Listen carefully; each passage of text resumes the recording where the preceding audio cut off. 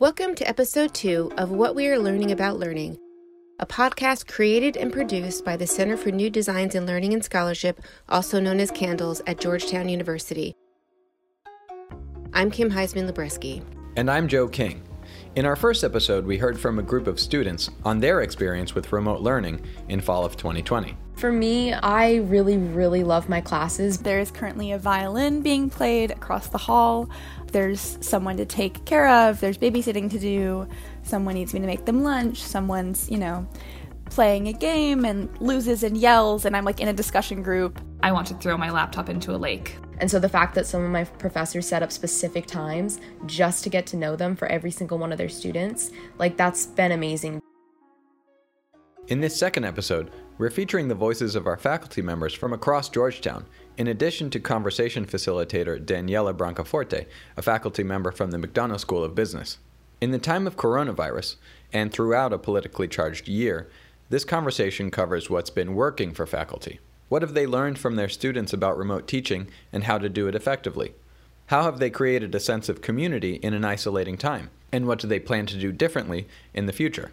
We found the responses you are about to hear incredibly insightful and reflective of Georgetown's core values and Ignatian pedagogical approach. Teaching to the whole student has never been more important. You will hear about the value of social presence and connecting with students individually. We heard over and over that small group structures help students develop relationships, which in turn deepens their learning. We were also struck by how faculty have powerfully reimagined the instructor's role as guide, as curator, as support system. And we saw the notion of community grow legs. It goes beyond the classroom. It's about creating connections between students, of course, but also between students and experts through guest speakers, students in the community through revised assessments, and students in the world of public scholarship. And all of this was bolstered by flexibility and a willingness to change plans on the fly in response to students' needs, interests, and what's working. This conversation was originally a panel hosted as part of a faculty development initiative led by CANDLES called Digital Learning Days, which took place on December 8th, 2020. We've edited and condensed the conversation for the purposes of this podcast. For those of you who don't know me, I'm Daniela Brancaforte, a senior assistant dean in the MSB undergraduate program. I am also teaching, or just finished teaching on Tuesday, a first-year seminar, of which I'm an anthropologist. I teach a business anthropology class, and I'm also teaching or taught the senior honors thesis seminar, which I will be continuing in the spring. So without further ado, I'm going to ask the panelists to briefly introduce themselves and share what courses they taught this fall or even in the spring. And I will turn it over to Shelby first, if you wouldn't mind introducing yourself. Hello, everyone. My name is Shelby Nawilet-Meisner. I'm a second-year professor, assistant professor in the philosophy department. This semester, I taught Intro to Ethics and Intro to Indigenous Philosophy. Intro to Indigenous Philosophy is my favorite class to teach. I got to design it from the ground up, and I'm teaching it again in the spring, so I'll get to implement all the changes I need to implement. And I'm also teaching Philosophy of Language in the spring as well. Good morning. I'm Alfonso Seville. I'm a postdoctoral fellow in the Department of Theology and Religious Studies. And this summer, I taught the Problem of God and American Slavery course. I taught it again in the fall as one of the, I forget what the term we used, but it was one of the courses that was flexed, where there was the intensive, pre-fall intensive course. So the format there was interesting. And then I also taught a Black Lives Matters course and then also Black Religions and Protest. Thank you, Alfonso. And I will turn it over to Tom, please. Yes, good morning, everyone. Thank you for joining us today. This semester I was just teaching one course with way too many students called Music and Politics. It's a government course. It's a political theory course in our department. In the spring, I will be giving a course called the Civil and Social Community, as well as team teaching a course, which is Aya Osgood in the Classics department on leadership. Hi, good morning. I'm Rhonda Jokpasu. I'm faculty in the physics department. And this semester, I taught a biophysics course. And next semester, I will be teaching a modern physics course. And unfortunately, it is supposed to be a lab course, but because we're virtual now, we are about to start trying to put things together so that we can have some semblance of a virtual lab for the spring. Thank you all for introducing yourselves. Let's start with what worked for you this fall. What was effective for you and your students? So this semester in my Intro to Indigenous Philosophy course, I had some time over the summer to design a kind of brand new style of teaching for me since it was online. And I broke the class, it's a 27-person class. I broke it into learning pods of 3. And then had them stay in that same pod all semester. I gave them a workbook, which I wrote beforehand, that was kind of designed around a weekly flow, where on Tuesdays during their synchronous pod meetings, they would work on discussion questions. And then on Thursdays, they would work on some sort of activity I had pre-planned in this workbook. And the workbook was on Google Slides. It was really interactive. The students ended up really, really enjoying it. And really, even though they only knew 2 other people for the majority of the class, they ended up bonding with each other really well. And since it's a project-based class, it ended up with just some really, really phenomenal final projects that I'm laughing and crying and learning as I'm sitting here grading them. So I think that was a really, really successful way of structuring a class. I really utilized the features that were available to me via Canvas. So utilizing those modules helped keep students organized. And then also utilizing guest lecturers. I guess I found out how good of a colleague I have been or perhaps not been in the class, but I certainly was able to utilize guest lecturers. And I think it broke up some of the monotony of our regular class rhythm.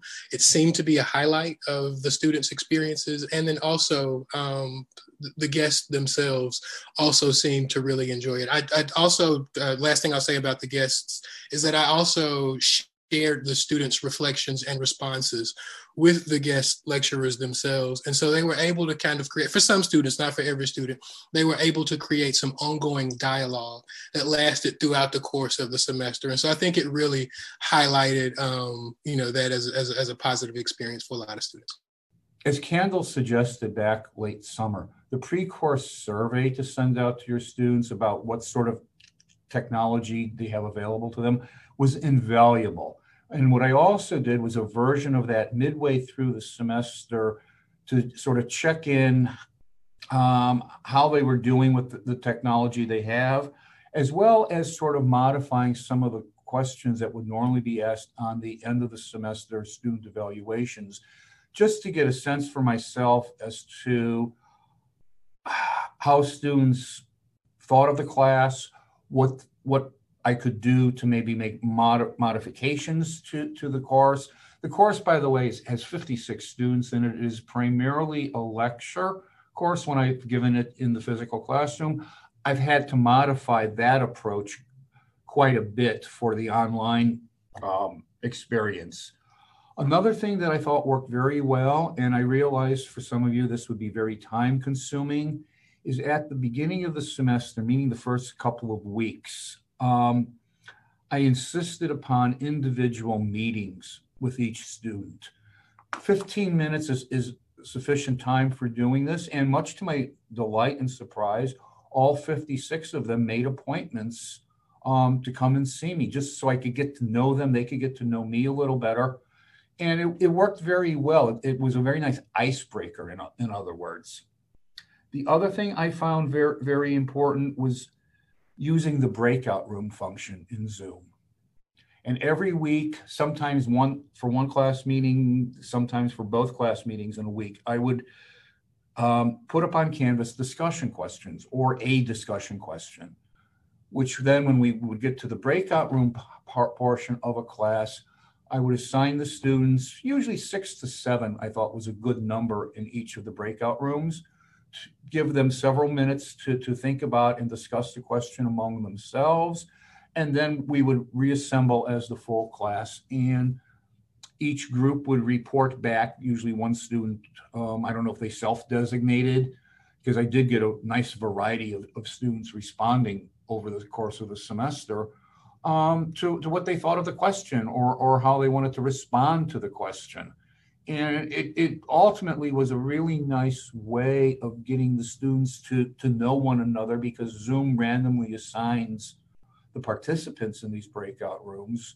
And I suspect that throughout the semester, by the time we got to the end of it, everybody had a chance to spend at least one breakout session with every other student enrolled in the class. The other end, actually two more quick points. We really need to be very flexible in our office hours. We can't just say, I'll be available Tuesday from 1 to 2:30. To accommodate the students who are living literally around the world, we have to be prepared to meet with them, sometimes at rather odd hours. I realize, everyone, that this is extra work on everyone who is already very tired and stressed from this very different sort of environment. But, for example, the other evening, Monday evening, I met with a student who's living in Hong Kong right now. Our meeting started, I think, at about 9:30 p.m. So we just have to be prepared to be able to do that. And then finally, what I've found effective, both back in the spring and throughout this semester, is sometimes starting the class with something a little more personal, sharing something personal. And what I do is, as my students know, I'm a fanatic about cats. So I will usually use a picture as a background picture of one of my cats at the start of each class, say a couple of words about it. It's just a nice way of making them feel comfortable. Another of my colleagues does sort of the same thing, except with his children.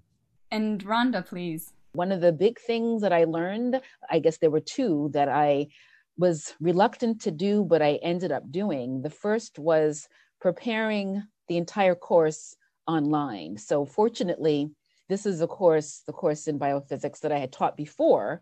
So I did know the ARC, but I tend to prepare, a few days before the lecture when we were in person. But I took the advice, and it was a lot of work to really plan and have every single module uploaded before the semester began. That was a great help. And then the second thing I did was dramatically reduced the time that I lectured. So rather than lecture 3 times a week, I only lectured, and it was really more meeting with the class as a group once a week.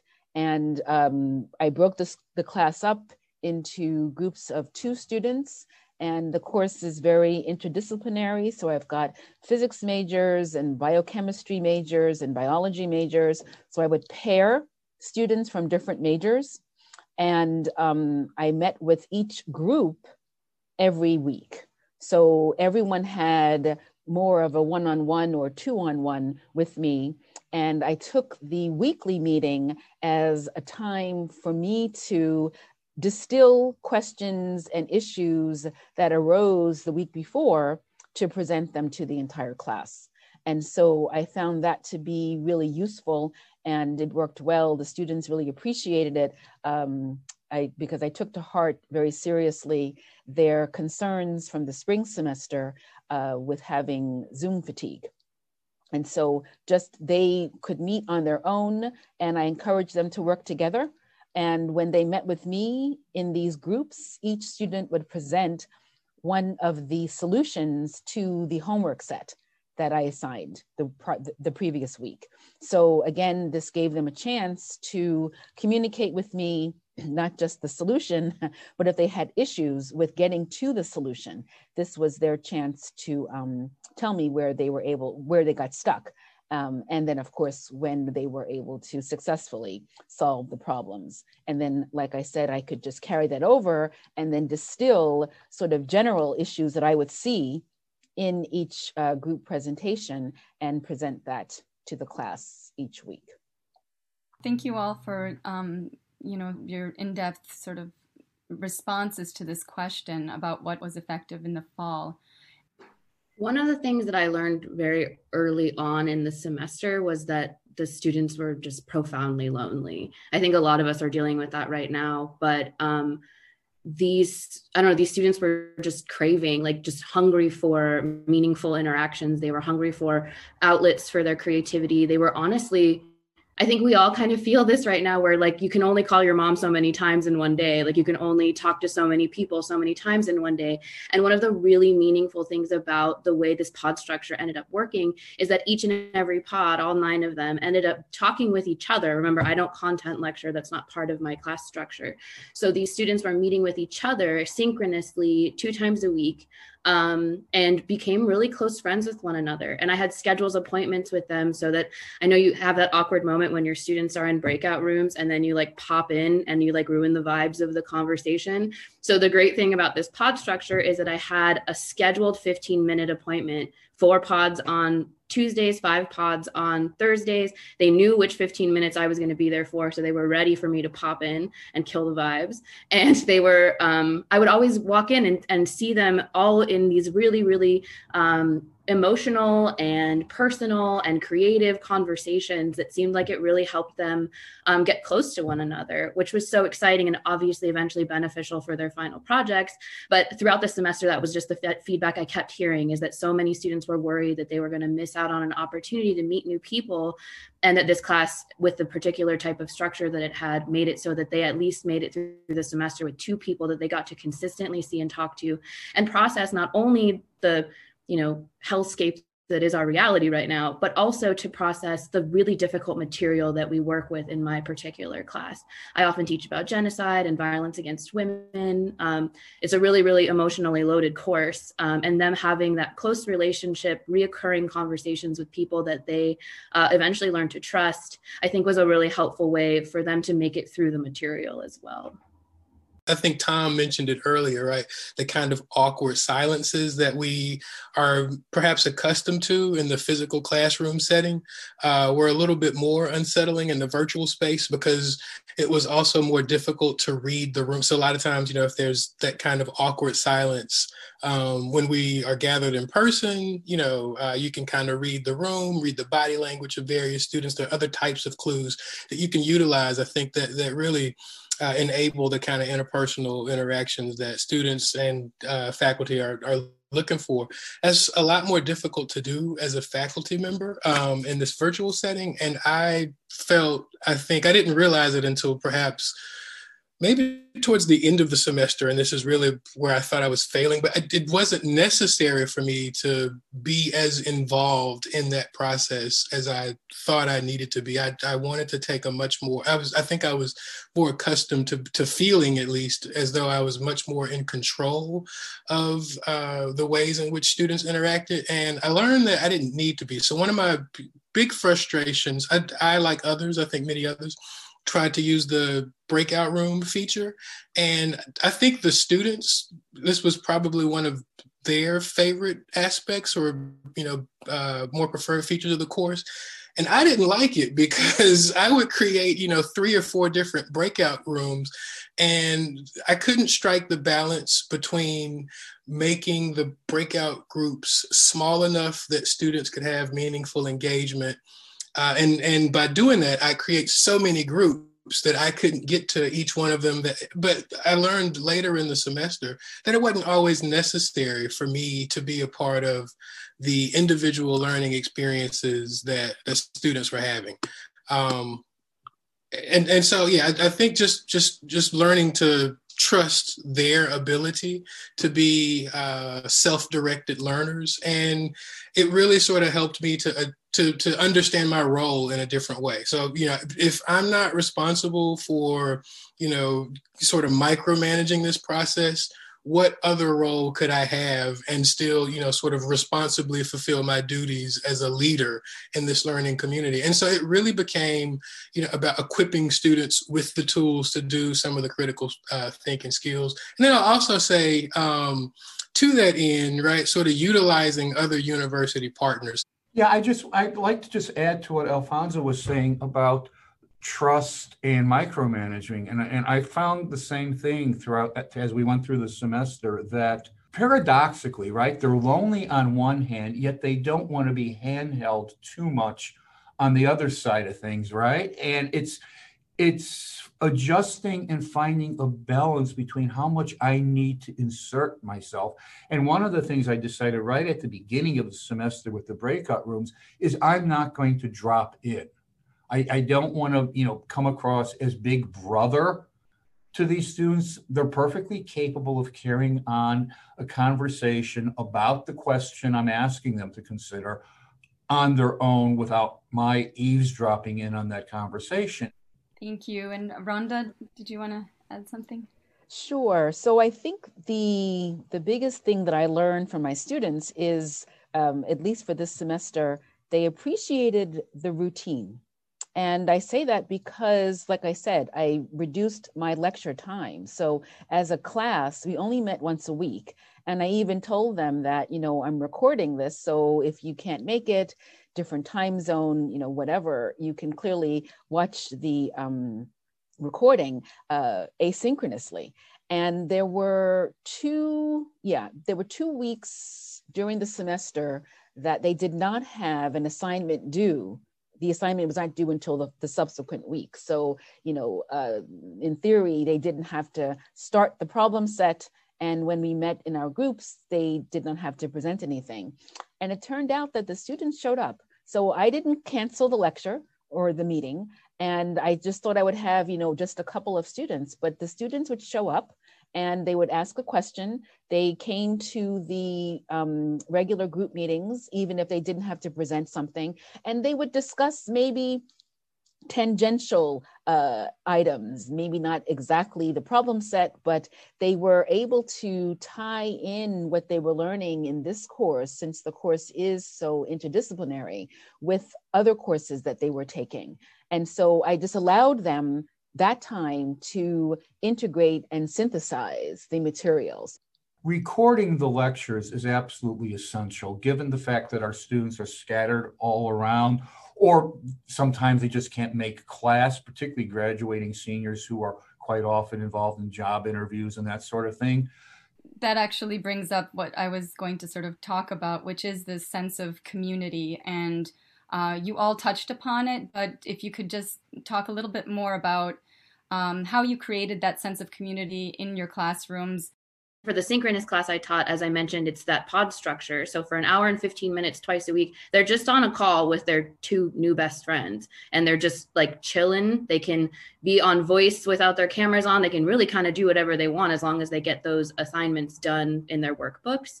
And it seems like that really helps with the Zoom fatigue, because it's not the same kind of like sitting perfectly with like your makeup and hair done. It's kind of more of just meeting with your friends and having a conversation about whatever topics I happen to pick for that week. So that was really helpful for them. But on the issue of building community, I think it's really important, not just obviously in the situation we're in, but with the content that I teach about Indigenous resistance movements. I want my students to build community, not just among themselves, but also with the resistance movements that they research alongside. So it's always been part of this class to do a final project where you're practicing research reciprocity, where you're working very, very closely with a particular community and in a non-extractive sort of way. And that means that I have to set aside an enormous amount of time in the semester to help prep them for how to build those types of meaningful relationships. And they end up generating, I can't exaggerate enough, like these truly phenomenal projects around student activism, where they're building community, not just between themselves, but with the Georgetown community, with Indigenous communities, with other spaces around campus. And that was actually even more so this semester because of the online nature of it, that I think that was just kind of a surprising and really beneficial component of that class. One of the things I utilized, and I think it may have been Tom who mentioned it earlier, but this idea of a kind of informal check-in. So normally at least once a week, because I did tend to, so we met twice a week in all but one of my classes, and I tended to utilize synchronous meetings more than asynchronous meetings, and then learned and adapted more so towards the end of the semester. But for the majority of the semester, we were meeting twice. And so one of the things that I would start as a kind of ritual is to ask at either the beginning 15 or ending 10 to 15 minute class about, so we started at the beginning of the semester, and it was, just more generally, what exciting things do you have planned for the upcoming weekend? And then when we would meet for the first day of the following week, we would either follow up on those plans or, like what, and then over the course of the semester, gradually that began to shift to what Georgetown related news stories did anybody see, or anything Georgetown related at all. And so, at first and initially, a lot of them were, sports related, things that were not obviously related to our course content or any course content. But again, the students were smart enough to begin to make those types of connections. I think maybe I telegraphed it a little bit, but they certainly saw where I wanted to go with this kind of activity, and they really beat me there. And I think because I didn't have to handhold them, to the, hey, let's now begin to, connect this back to course material in interesting ways.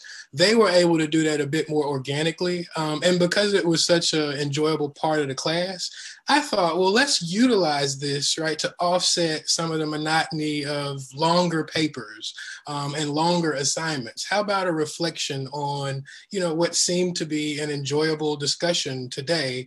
And this could be a part of course credit that wasn't previously, sort of outlined and discussed in the syllabus. Part of my flexibility is to always be as transparent and to try to do what's always in your best interest. And so I didn't make any changes that I didn't explain. I think the students appreciated that. One of my concerns was that because a major concern was that, we weren't able to utilize textbooks. And so we had to midstream in one course anyways, switch to electronic readings. And so I thought, I'm going to lose them because, here's this huge change to this format. And there were frequent explanations. A lot of students reached out via email, and it was some busy work on my end, but most of the students, appreciated and stayed together through that kind of change. So I think the transparency and the frequent and ongoing communication was vital in terms of maintaining that community.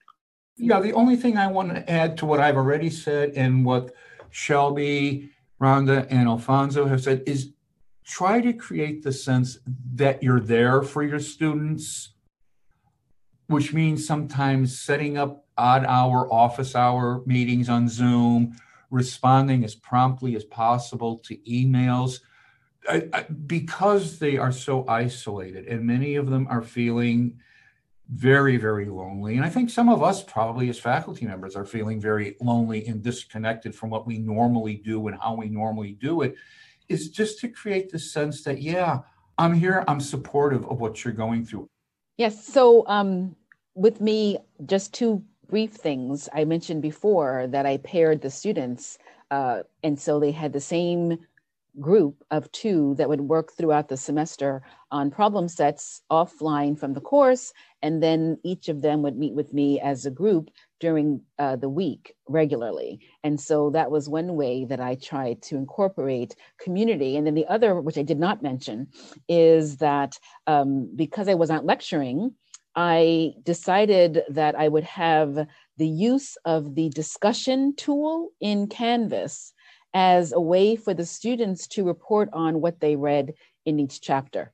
And so initially I said, they're not going to do this. They're going to just, put one discussion. It's going to be very, very thin. So I think I initially said that they had to do 4, and it had some metric as far as, how rich each discussion point was. I didn't need to do that. So I was getting, especially in the beginning of the semester when they didn't have other work to do, the students were telling me that they were spending hours. And I'm like, yeah, I know, because I'm reading 150 of your discussion points and then trying to sort of synthesize and integrate them, for my weekly meetings. But what they did, I was very hands off. And so students would post, they would either post a comment or their opinion about what they read about a particular phenomena, or even a question. And then another student, if a physics student posted a question, maybe a biochemistry student, saw this in one of their courses that a physics major would not have seen. And so they're posting responses, links to journal articles of experiments to support what they were saying. And I just decided I'm not going to in any way intercede until, like I said, spending Saturday and Sunday reading all of these posts and then putting them together. And then on Monday, when we met, I would say, okay, I'm seeing this as a common theme from this chapter on diffusion. And then I would sort of, give sort of more of an authoritative, but the students themselves were able to sort of just take this and run with it. Thinking about your experiences this fall, for those faculty who maybe didn't teach this fall and who are teaching in the spring for the first time, or who are, thinking about how to adjust classes in small ways, I'm wondering if you could think about your experiences and maybe what you would do differently, or if you have some, bits of advice and wisdom. At the end of the semester, this semester, I noticed how overwhelmed my students were just kind of in every aspect of their lives. So I ended up canceling the last 3 weeks of class, canceling like the pre-planned parts of our workbook, like our entire last unit, and then just giving that as time for them to work on their final projects. And that was something that I realized I needed, they needed, we all needed, especially since they were putting so much work into these final projects. I didn't want them doing double time for the class. So that's something I'm absolutely doing next semester. I'm going to write it into the syllabus that by that time, we're going to be ready to work full time on our projects, kind of at your leisure with your 15-minute appointment a week with me. And that's it, because they need that, especially since there's no breaks. I also adopted the model of, so we didn't meet none of my classes met synchronously after Thanksgiving. So maybe the last 2 weeks as opposed to 3. But we also had, by the time that they would have theoretically come back from the Thanksgiving break, final assignments and, like everything that they would have needed to be prepared to complete the course was ready to go. So I would second that as a strategy. The other thing, in terms of thinking about, again, I'm piggybacking from Shelby, but I had thought about adopting what she's calling the pod learning model, because what I've found is my courses are generally fueled by discussion and conversation and interaction. And, in a in-person setting, you can manage, I think, or I could more easily manage a discussion group with 28 to 35 students. It becomes much more difficult in the virtual platform. I think it's much more easy for students who don't want to participate to kind of hide, by either just staying silent, turning off their cameras. And so I'd see the advantage of sort of creating the smaller learning units. I've just tried to be as accommodating as I can while maintaining intellectual standards. For example, in my classes, I generally have a midterm essay and a final essay, both prompt-based, though the final essay also allows students to choose a topic of their own. And for midterm projects, it's very simple to allow extensions where needed. We don't have as much flexibility, of course, at the end of the semester because we are up against deadlines from the registrar's office. But I've also slightly shortened the minimum length for particularly the final essay, dropping it from, say, 15 pages to 10 pages, because everybody is basically running on empty right now. And it's a way of accommodating their needs at this point. Well, I hope, at least, we'll see when I get the papers over the weekend, still maintaining the sort of intellectual standards that I would demand from my students or expect from my students in the physical classroom. Much to my delight, the midterm essays were among the best batch of student papers that I've had. And I've been teaching at Georgetown for 12 years now. Again, it's flexibility is, I think, what we have to be quite cognizant of in teaching in a virtual environment. So one of the things, the stress points just in general are assessments. And of course, this is a physics course. And so they're always worried about their mathematical skills. Are they going to be able to solve the problems? And how can I assess that? So what I decided to do, they didn't have exams. They will not have a final, but I can look at and understand their mathematical sophistication because they're presenting every week a solution to a problem set. And so what they have to do now to sort of, again, integrate the work, I put the burden on them. So they're constructing a digital portfolio using the Canvas tool. And in this portfolio, among other things, the important thing is this self-assessment. I want them to tell me what did they learn? And also, how did they know they learned it well? And then what did they feel they didn't learn so well, right? So again, we're always testing them on what do they know, and they're trying to prove that they've learned everything that you've taught them. And I want them to realize that you didn't, and that's acceptable. And I want you to tell this to me. And guess what? This will help your grade if you can tell me what you did not learn so well. And then they also have to do a concept map, where again, I'm asking them to put together the different components and the different concepts. And it's different from each student just because they're coming from a different science discipline. I see that Susanna had a question for Alfonso. It was about the ongoing dialogue with guest speakers.